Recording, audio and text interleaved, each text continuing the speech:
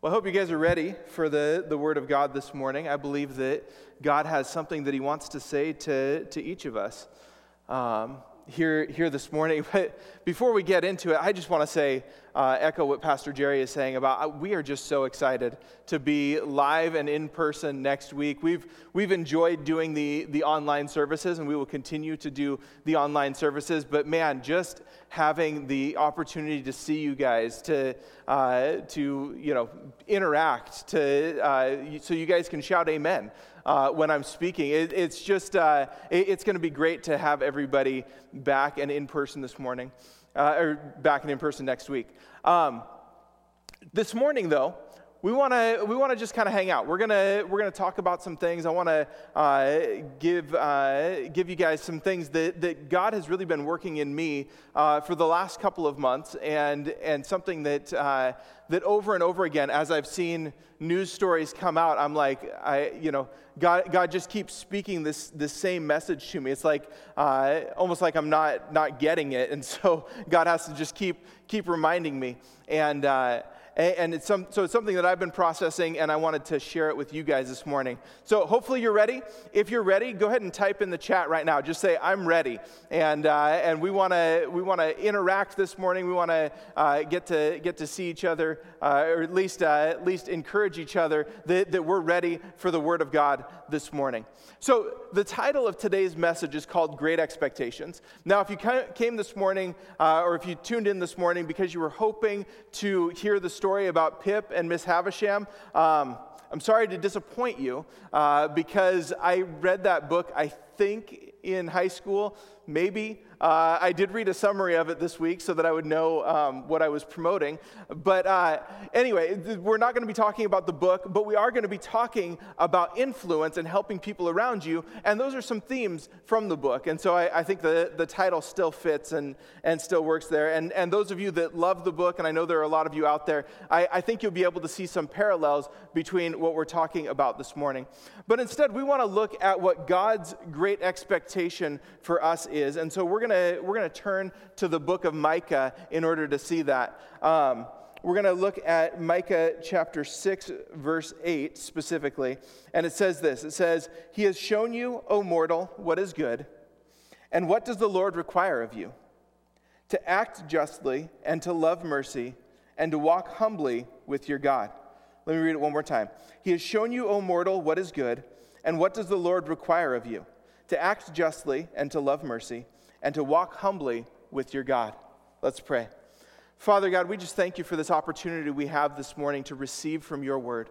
And Lord, we pray that these words that are spoken this morning, God, would go down deep into people's hearts. God, I pray that you would use me, Lord, to communicate to people. But God, I pray that your Spirit would speak in ways that even I'm not saying or not able to say. God, I pray that your Spirit would pierce people's hearts and minds today. And Lord, I pray that people would be moved to action because of your Spirit. God, I pray that we would all turn our hearts towards you, and we pray these things in Jesus' name.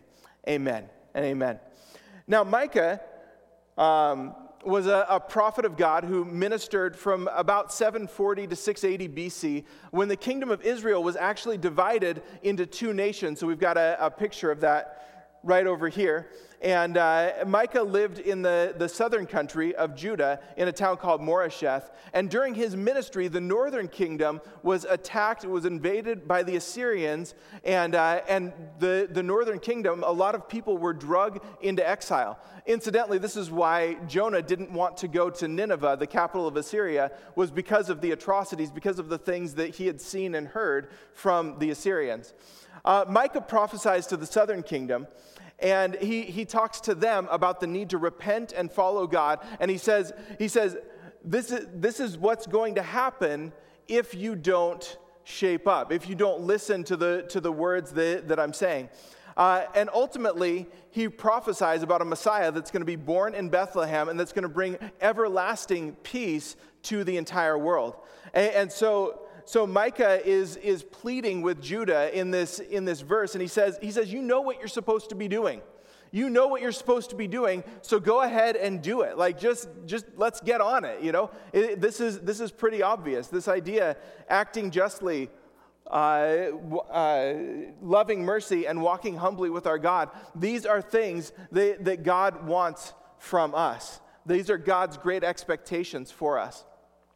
In 2013, a Florida police officer was called to a Publix grocery store because a lady had walked out with over $300 in groceries that she hadn't paid for. Now, justice in this situation demands that the lady be arrested and imprisoned because of her actions, right? If you walk into a store, you grab things, you refuse to pay for them, then you are punished for that crime. But humility in this situation led the cop to begin asking some questions about who she was, what she was doing, why she was doing it. And in that situation, instead of passing judgment, the cop found out that this lady her boyfriend had lost her job, and there was some paperwork that they had filed for government assistance, but it hadn't come through yet, and so there was some holdups there, and so she was shoplifting because she needed to feed her kids. And so in this case, justice said she needed to be punished. Humility said, I'm going to stop and ask questions, and mercy allowed her to go free. And we're going to come back to that story in just a little bit because there's a little bit more to it. But before we do that, I want to ask you guys a question. Have you ever expected justice for something and received mercy? Have you ever been in a situation where you knew you were supposed to get in trouble, and instead of getting in trouble, you received mercy? For me, I worked with a Christian-themed haunted house for a while in high school and then in college. I think it was 3 or 4 years that we put this production on at our church. And at this haunted house, we had it was immensely popular. And so on Halloween night, we actually had a line like around the building, down the block. It was crazy how big the line was. In fact, we kept running shows like every 10 or 15 minutes until 6 o'clock in the morning. So we just kept going because there were still people out there. There were people that needed to hear the message that Jesus had for them. And so we just kept going. We kept working. And so me being the 19, 20-year-old kid that I was, decided that after this entire night of marathon where I'm running sound, I'm doing lights, I'm running around, making sure batteries are fresh, and all of the things that you have to do to keep a production running for that long. At 6 o'clock in the morning, we got off, and to me, the most logical thing was then to grab a Mountain Dew and to go to work. And so for the next 8 hours or 9 hours, I spent that time at work. Now, my boss noticed that something was up. My boss, she was a smart lady. This was my direct supervisor. She was a really smart lady, and I think probably the third or fourth time that she saw me nodding off in in front of my area where I was working, she probably put 2 and 2 together, realized that I had been up all night, and so she called me into the break room and wanted to talk to me. And I thought at that point, like, I was in trouble, I was going to get sent home, I was going to get reprimanded, all of these things. And instead, what she told me is, man, it looks like you had a rough night. Why don't you hang out in here in the break room for the rest of your shift, and we'll cover everything that's going on. So instead of justice, instead of the reprimand that I deserved, I received mercy. Now, probably the reason that she gave me that mercy was because she wanted me to take a little nap so I didn't kill anybody on the way home. But still, I'm grateful for the mercy that I received in that moment. I want to show you guys right now a video. This is put together by an amazing organization called the Bible Project. If you've never looked at their website, I would highly, highly, highly recommend going in there. They have a video introduction for every book of the Bible. They've got they have these videos that they've put together on themes like love and grace and sin and all of these different things. They've got series on how to read the Bible. It's an incredible website and just a ton of resources and information to help you grow. I want to show you guys, though, a video that they put together in October of 2017 is when it was released. And this has to do with the theme of justice. So let's go ahead and play that video right now. If you were a praying mantis, it would be socially acceptable to devour your mate. And if you're a honey badger, you have no regard for other animals. You don't care. If you're a panda with twins, it's normal to abandon one to take care of the other. But if humans do any of these things, we would call it wrong, unfair, or unjust. Yeah, why is that? Why do humans care so much about justice? Well, the Bible has a fascinating response to that question. On page 1, humans are set apart from all other creatures as the image of God. Yeah, God's representatives who rule the world by his definition of good and evil. And this identity, it's the bedrock of the Bible's view of justice. All humans are equal before God and have the right to be treated with dignity and fairness no matter who you are. And that would be nice if we all did that. But we know how the world really works. And the Bible addresses that too. It shows how we are constantly redefining good and evil to our own advantage at the expense of others. Yeah, self-preservation. And the weaker someone is, the easier it is to take advantage of them. And so in the biblical story, we see this happening on a personal level, but also in families, and then in communities, and in whole civilizations that create injustice, especially towards the vulnerable. But the story doesn't end there. Out of this whole mess, God chose a man named Abraham to start a new kind of family. Specifically, Abraham was to teach his family to keep the way of the Lord by doing righteousness and justice. Yeah, doing righteousness, that's a Bible word I don't really use, but what comes to mind is being a good person. But what does that even mean, being good? The biblical Hebrew word for righteousness is tzedakah, and it's more specific. It's an ethical standard that refers to right relationships between people. It's about treating others as the image of God, with the God-given dignity they deserve. And this word justice, it's the Hebrew word mishpat. It can refer to retributive justice. Like if I steal something, I pay the consequences. Exactly. Yet most often in the Bible, mishpat refers to restorative justice. It means going a step further, actually seeking out vulnerable people who are being taken advantage of and helping them. Yeah, some people call this charity. But mishpat involves way more. It means taking steps to advocate for the vulnerable and changing social structures to prevent injustice. So justice and righteousness are about a radical, selfless way of life. Yeah, and you find this idea all over the Bible. Like here, in the book of Proverbs, what does it mean to bring about just righteousness? Open your mouth for those who can't speak for themselves. And what do these words mean for the prophets, like Jeremiah? Rescue the disadvantaged, and don't tolerate oppression or violence against the immigrant, the orphan, and the widow. And like here, look in the book of Psalms. The Lord God upholds justice for the oppressed, gives food to the hungry, and sets the prisoner free. But he thwarts the way of the wicked. Whoa, he thwarts the wicked? Yeah, in Hebrew, the word wicked is rasha. It means guilty or in the wrong. It refers to someone who mistreats another human, ignoring their dignity as an image of God. So justice and righteousness is a big deal to God. Yes, it's what Abraham's family, the Israelites, were to be all about. They ended up as immigrant slaves being oppressed unjustly in Egypt. And so God confronted Egypt's evil, declaring them to be rasha, guilty of injustice. And so he rescued Israel.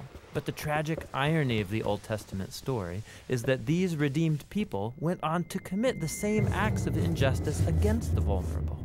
And so God sent prophets who declared Israel guilty. But they weren't the only ones. There's injustice everywhere. Yeah, some people actively perpetrate injustice. Others receive benefits or privileges from unjust social structures they take for granted. And sadly, history has shown that when the oppressed gain power, they often become oppressors themselves. So we all participate in injustice, actively or passively, even unintentionally. We're all the guilty ones. And so this is the surprising message of the biblical story. God's response to humanity's legacy of injustice is to give us a gift, the life of Jesus. He did righteousness and justice, and yet he died on behalf of the guilty. But then God declared Jesus to be the righteous one when he rose from the dead. And so now Jesus offers his life to the guilty so that they too can be declared righteous before God, not because of anything they've done, but because of what Jesus did for them. The earliest followers of Jesus experienced this righteousness from God, not just as a new status, but as a power that changed their lives and compelled them to act in surprising new ways. Yeah, if God declared someone righteous when they didn't deserve it, the only reasonable response is to go and seek righteousness and justice for others. This is a radical way of life, and it's not always convenient or easy. It's courageously making other people's problems my problems. This is what Jesus meant by loving your neighbor as yourself. It's about a lifetime commitment fueled by the words of the ancient prophet Micah. God has told you, humans, what is good, and what the Lord requires of you is to do justice, to love mercy, and to walk humbly with your God.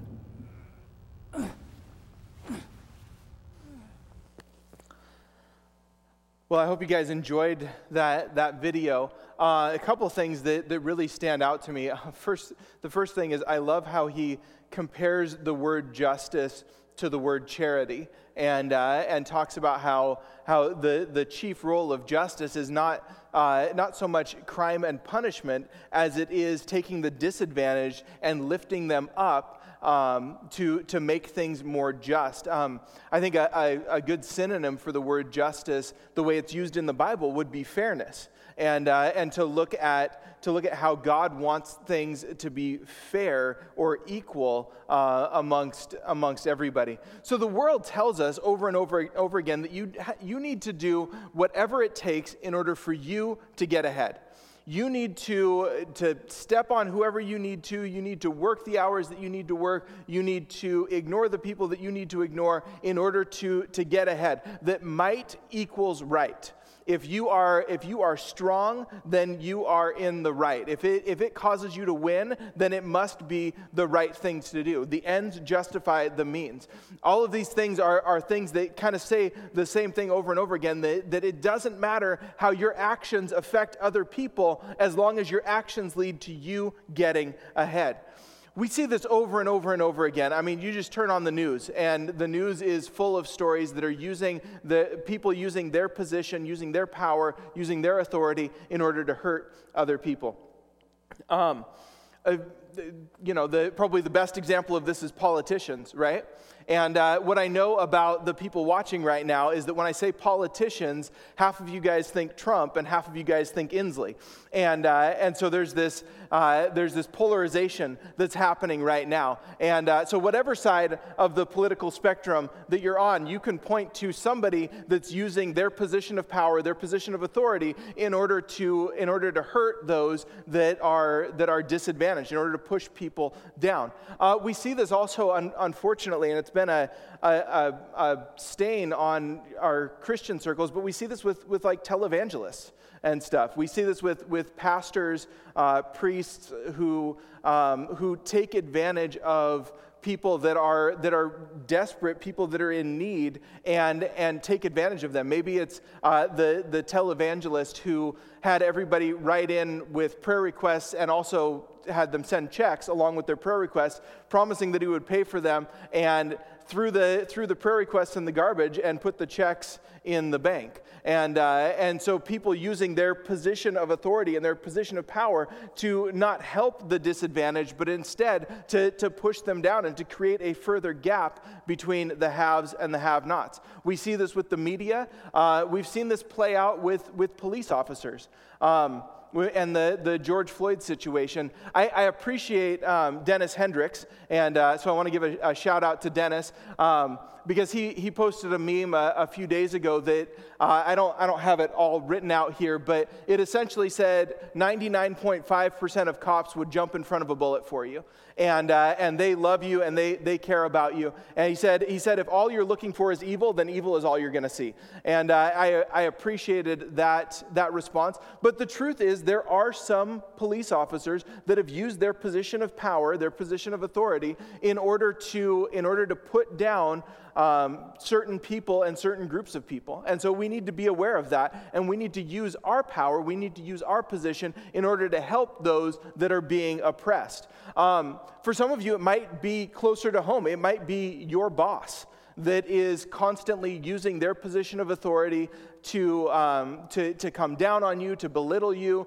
they steal your ideas, they cause you endless amount of frustrations. They don't seem to care how their actions are affecting you. For some of you, it's in your family. It's somebody in your house. For teenagers that are watching this, or for younger people that are watching this, it might be a bully at school that's using their physical strength in order to dominate other people. And so we see this all over the place in society. We see it from the very tops of our society all the way down to kids. We see people using their position of power and their strength in order to hurt those that are disadvantaged. And this is why God, and through the prophet Micah, speaks into this. And he says, I've shown you, O man, what is good. What does the Lord require of you? You need to act justly. You need to do justice. You need to show to show others how God.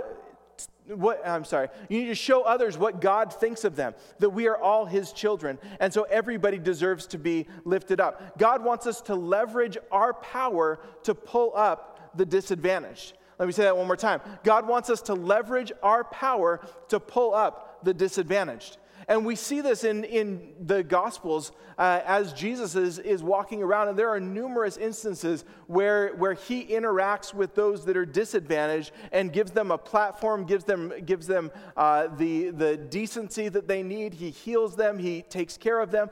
And then we also see this in his interactions with the Pharisees and the religious leaders of the day, where he was very harsh with them. In fact, in Matthew chapter 9, there's an instance where he's confronted by the Pharisees because of this insistence on giving attention and opportunities to people that were called Pharisees and tax collectors and sinners. And in response to that, Jesus says this is Matthew chapter 9, verse 12. He says, and when he heard it, he said, those who are well have no need of a physician, but those who are sick. Go and learn, which is a great thing to tell somebody that spent their entire life studying the scriptures. He says, go and learn what this means. I desire mercy and not sacrifice, for I came not to call the righteous, but sinners. One more time. Go and learn what this means. I desire mercy and not sacrifice, for I came not to call the righteous, but sinners. What he's saying here is that yes, he's not saying that sacrifice is unimportant, right? He's not saying that it's unimportant to worship God. He's not saying that our, when we get together next week in our in-person services, which we're so excited to have, or if you continue watching us on the live stream next week, either way, when we gather together, he's not saying that the worship times, the times that we spend praising God are unimportant, but he's saying, to take it another level above that, yes, your interaction with God is great, but he says, I desire mercy. He says, I want you to treat others fairly. I want you to treat others equitably and not sacrifice. And so he's saying there again, he's not belittling worship, he's not belittling sacrifice, but instead he's saying mercy is up here and sacrifice is somewhere down below it. And this leads us to our second point, which is to love mercy. So, justice is one of God's main character traits. When you look at like the book of Proverbs, you see over and over and over again that punishment is coming for the wicked. That if you do something bad, you should expect to get punished. That in the end, the liars and the cheaters and the oppressors are going to lose that, and the honest and the righteous are going to be lifted up. We know that God's holiness demands sinless perfection. But we also know that his mercy provided another way because we could never measure up. And so God wants us to act justly, but he also wants us to love mercy. God wants us to love mercy in the same way that he did. And God says that those who have received mercy, those that have received grace from God, should be quick to give it to others. In fact, Galatians 6:2 says, bear one another's burdens and so fulfill the law of Christ. Bear one another's burdens and so fulfill the law of Christ. In other words, if we want to do what Christ wants us to do, the greatest commandment, love the Lord your God with all your heart, soul, mind, and strength, and love your neighbor as yourself. If you want to fulfill that, love your neighbor as yourself, you need to start bearing one another's burdens. So if justice is about equality, then mercy is kind of like the next level to justice. If justice is about things being made equal, then mercy is actually about tipping the scales away from me. Let me say that again. Mercy is about tipping the scales away from me. And so mercy means if I bear somebody else's burden, like Paul wrote to the Galatians that we just read, this is going to naturally make my life a little bit more difficult. This is going to naturally make my life just a little bit harder. We saw it in the video as people were pulling people up, their platforms came down just a little bit. In fact, I'm standing on this platform right now because Pastor Jerry has decided to take a step back and to allow somebody else to proclaim the gospel from this very platform. And so he had to take away one of his speaking opportunities in order to lift somebody else up. And so I'm here as a result of that. Bearing somebody else's burden, allowing other people to have opportunities, means that my life might be made a little bit more difficult. The definition of mercy is compassion or forgiveness shown towards someone whom it is within one's power to punish or harm. So if I give my coat to someone who needs one, because of their poor life choices, or because they are too lazy to get a job, or because they are, they gambled it all away, or they did drugs or whatever. If I take one of my coats and I give it to them, and the reason that I'm giving it to them is because they didn't save enough money to buy a coat of their own, I'm showing mercy in there. It was within my right to cast judgment on them, to say, well, you should have done better. You should have pulled yourself up by your bootstraps, and you should go get a job or whatever. And there are instances where that's important, and there are certain avenues that you want to work through when working with the homeless. But the point remains that if I give somebody my coat, I'm showing them mercy. I'm giving them something that really they, in a lot of cases, don't deserve.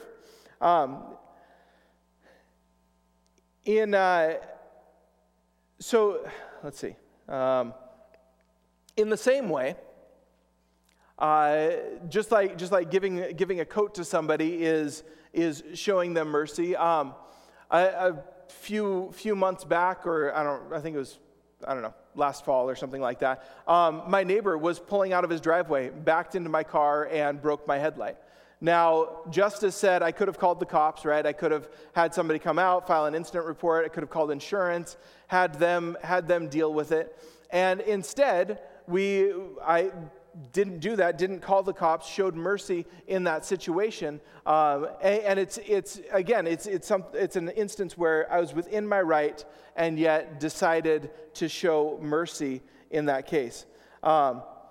And the reason this is important, and the reason that this is something that God wants for us, is because this is what God did for us.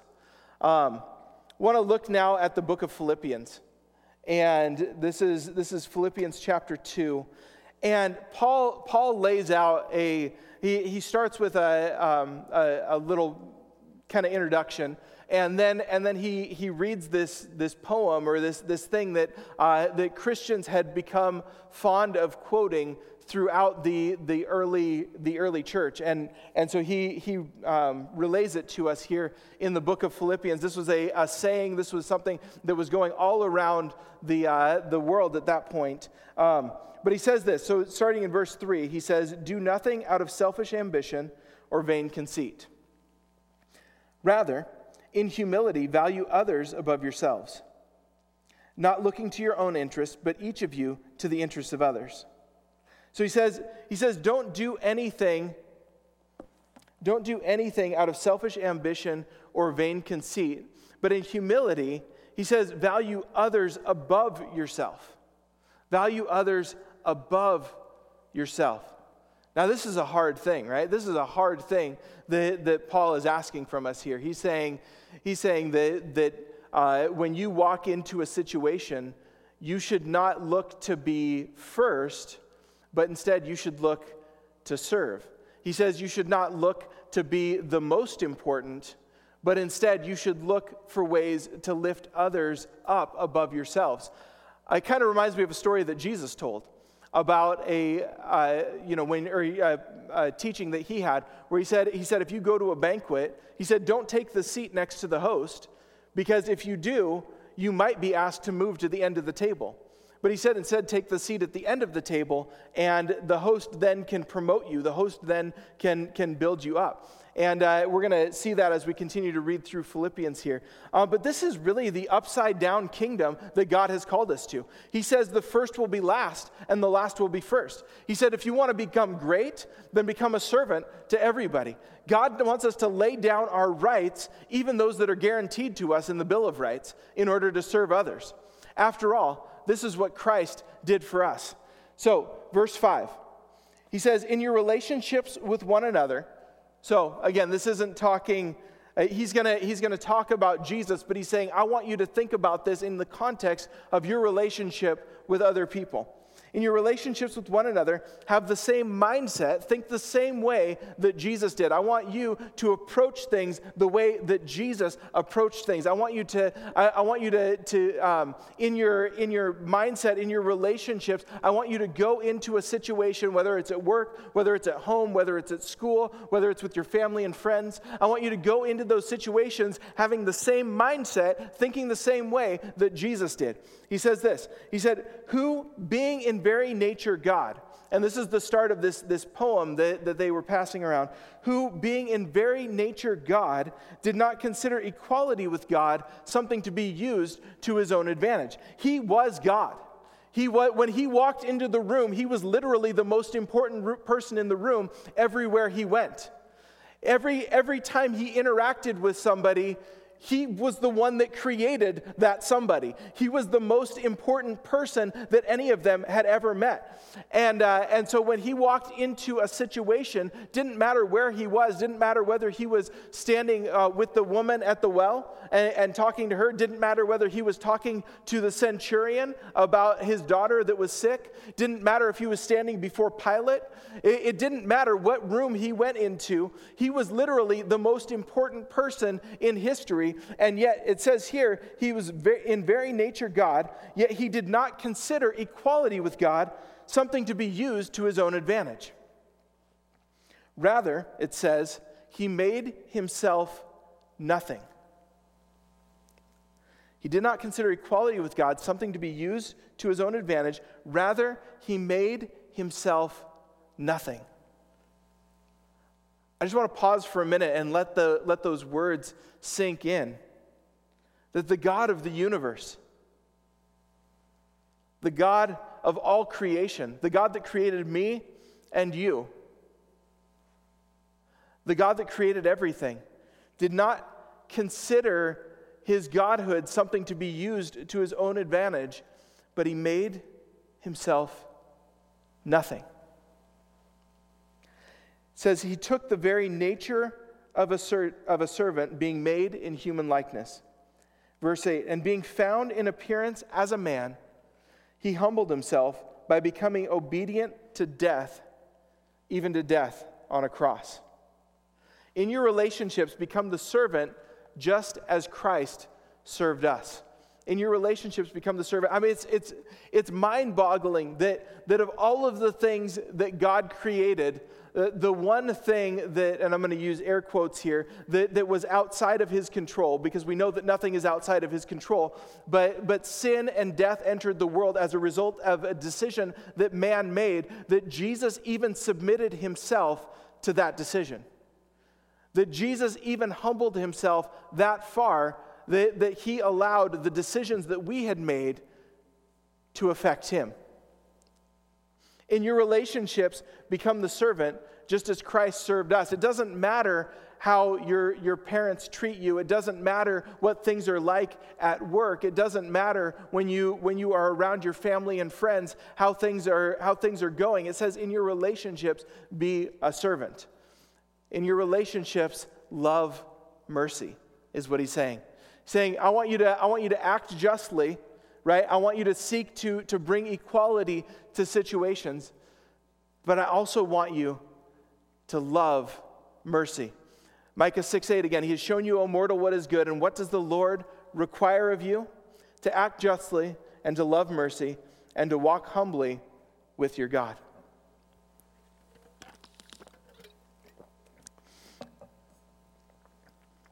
So, in closing, I want to take a big picture look at all of this. I want us to pull out now, and we're going to take the satellite, the overhead view of what's going on here. If we get this right, let's say that each of us that's watching today decides to do this. We decide to put others first. We decide to help others out. We decide to use our power, whether it's our money, whether it's our time, whether it's the resources that we have, whether it's the opportunities that we have, the authority that we have, that we can give away some of that authority, whatever it is, when we decide to use our power, when we decide to leverage our power in order to help others, what would happen? Well, if you can imagine it, you would imagine a group of people where needs are met. When somebody comes to that group with a need, that need is taken care of. You would imagine a group of people where those that had money helped those that didn't have money, where conflict wasn't settled by a test of strength, but instead there was a move towards agreement, there was a move towards unity. In short, what you would imagine is the first century church.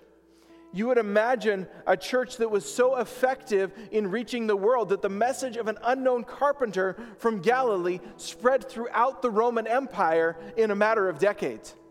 And this church was attractive because they looked out for others and for the world. And that meant that as they became known for doing good and helping those in need, then Jesus became attractive. And so as they reached out, as they helped, then Jesus' name was lifted up. And God was glorified because of the sacrifices that they made, because they acted justly, because they loved mercy, and because they walked humbly with their God. We haven't touched on humility too much, but just really quick about that. Humility is not thinking about yourself less, or not thinking less of yourself. Humility is thinking about yourself less. And so as we approach people, we should be looking to ask questions. If you find yourself frustrated and getting ready to post something on social media because you're like, I don't understand why, just rewind a little bit and look at the first 3 words of that sentence. I don't understand. Right? And seek understanding, seek to be humble, seek to listen before you post. Seek to listen before you engage. I've got my sermon notes that I've put together, and there's going to be a comment that pops up right now in the chat. If you like that comment, I will send you a copy of my notes, and I'm going to send you a series of links. There's like 3 or 4 links on there, including a link to an incredible sermon series that was put together back in January by Andy Stanley, the pastor of North Point Church, and it was all about religion and politics. And it was all about how Christians should respond as the election draws closer. So I would highly encourage you guys to listen to those when you get a chance. If you like the comment in the chat right now, we will get you a copy of those when we're done today. I'll just send them to you via Facebook Messenger. Would love to get you guys that. There's some other links as well, and so would love to share that with you guys. So back at the beginning of the message, I told a story about a cop and a young mom, and the mom was shoplifting, and the cop had given mercy instead of justice, and the cop had let her go. But I didn't tell you guys at that point that the cop didn't just not arrest the woman. Instead, the cop took that opportunity to walk back inside the store with her and to purchase $100 worth of groceries so that her family would have something to eat. There's justice, which is making sure that people get what they deserve and that people are treated fairly in that process. There's mercy, which allows for people to be, using your leverage to pull others up. There's justice and there's mercy, but then God took it even a step further, and this is what we call grace. So we have justice, we have mercy, and we have grace. And the law asked for punishment in that situation. The cop responded with mercy by not punishing her, but the cop also responded with grace by giving her something that she didn't deserve, by giving her favor that she didn't understand. And so grace is undeserved favor that God pours out for us. It's not simply freedom from punishment, but it's also receiving everything that God has for you in this life and in the life to come. You see, grace makes it possible to live the abundant life that God has for us. And this is what God is calling us to. He wants us to act justly. He wants us to love mercy. He wants us to walk humbly with our God. And when we do those three things, we find that grace is an overflow. Grace is an outflowing of what God is doing in our lives. So maybe you're watching this and you've drifted away from God. Or maybe it's your first time ever tuning into a church service and you're still trying to figure this whole God thing out. I want you to know that God took your punishment, that God himself, the creator of the universe, became flesh, was born on Christmas morning, lived a sinless life, and then knowing that we deserved punishment, knowing that I needed to be punished, rather than allowing me to be punished, his grace stepped in that gap for me. And he stepped in that gap for you. And he took the punishment that you deserved. And he died that death on a cross so that you can have forgiveness. And not only so that you can not be punished, but so that you can have eternal life, abundant life in this life and in the life to come. God wants that for you this morning. And so, if you want to give your heart to Jesus, the Bible is very clear what we need to do. Romans 10:9. If we confess with our mouths that Jesus is Lord, if we believe in our hearts that Jesus is Lord, confess with our, if we believe and we confess, we believe that Jesus is Lord, confess that He is Lord, then we will be saved. And so as we do that this morning, I want to pray for you guys. I want to pray with you guys, and I just want to believe that God is stirring hearts right now. That God is tugging on you right now. And so, Christians, if you're out there, if you're watching this, begin to pray right now in this moment. Begin to pray right now, because God wants to speak to people right now. God is touching hearts right now. He's touching lives right now. And so if that's you in this place and you say, I don't have everything figured out, I don't understand all of it, but I understand enough to know that there's a God that loves me and wants what's best for me, then I want you to pray this prayer with me this morning. Just go ahead and pray with me this morning. Let's say, Father God, I know that I've sinned. I know that I've messed up.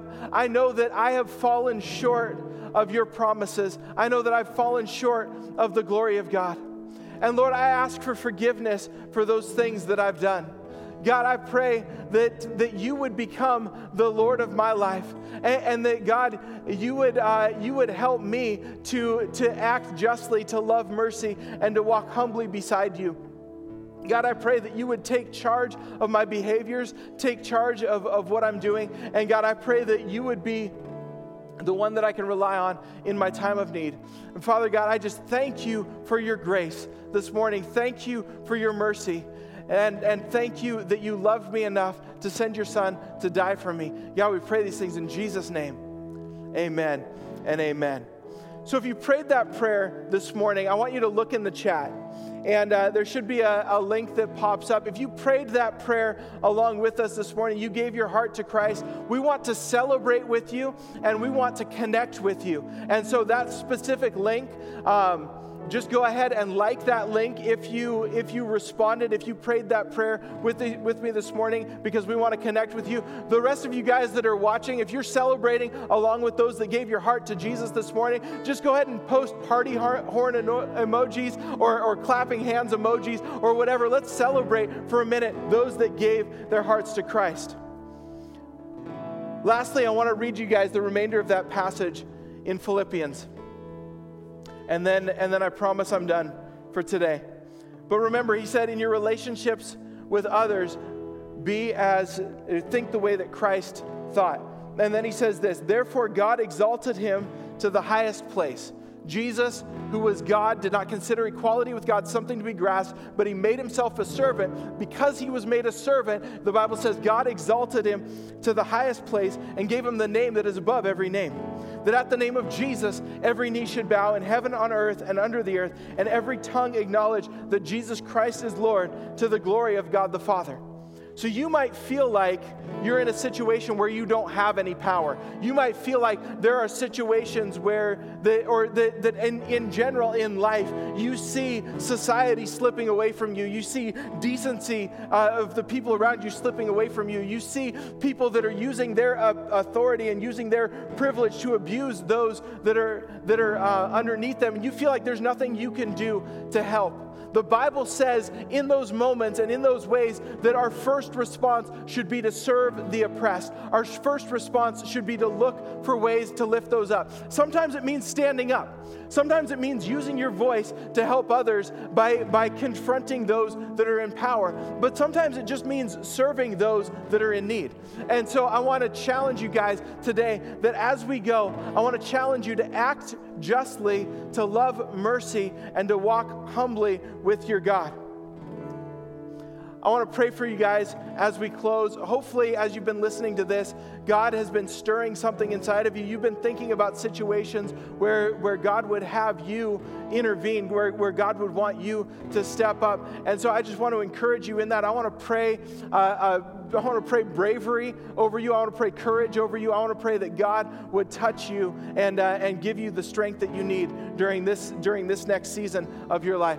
Let's pray together. Father God, we thank you for this message this morning. God, we thank you that your word is so clear that we need to use our position, we need to use our authority in order to help those around us. God, I pray that no matter whether we are a middle schooler that's watching this morning, God, whether we are a senior adult that's watching this morning, Lord, whether we are a fast food employee or whether we are the manager of a company, God, I pray that all of us would learn to leverage the power, the authority, the resources, and the opportunities that we've been given in order to help those in need. And God, we just thank you for these things. In Jesus' name, amen and amen.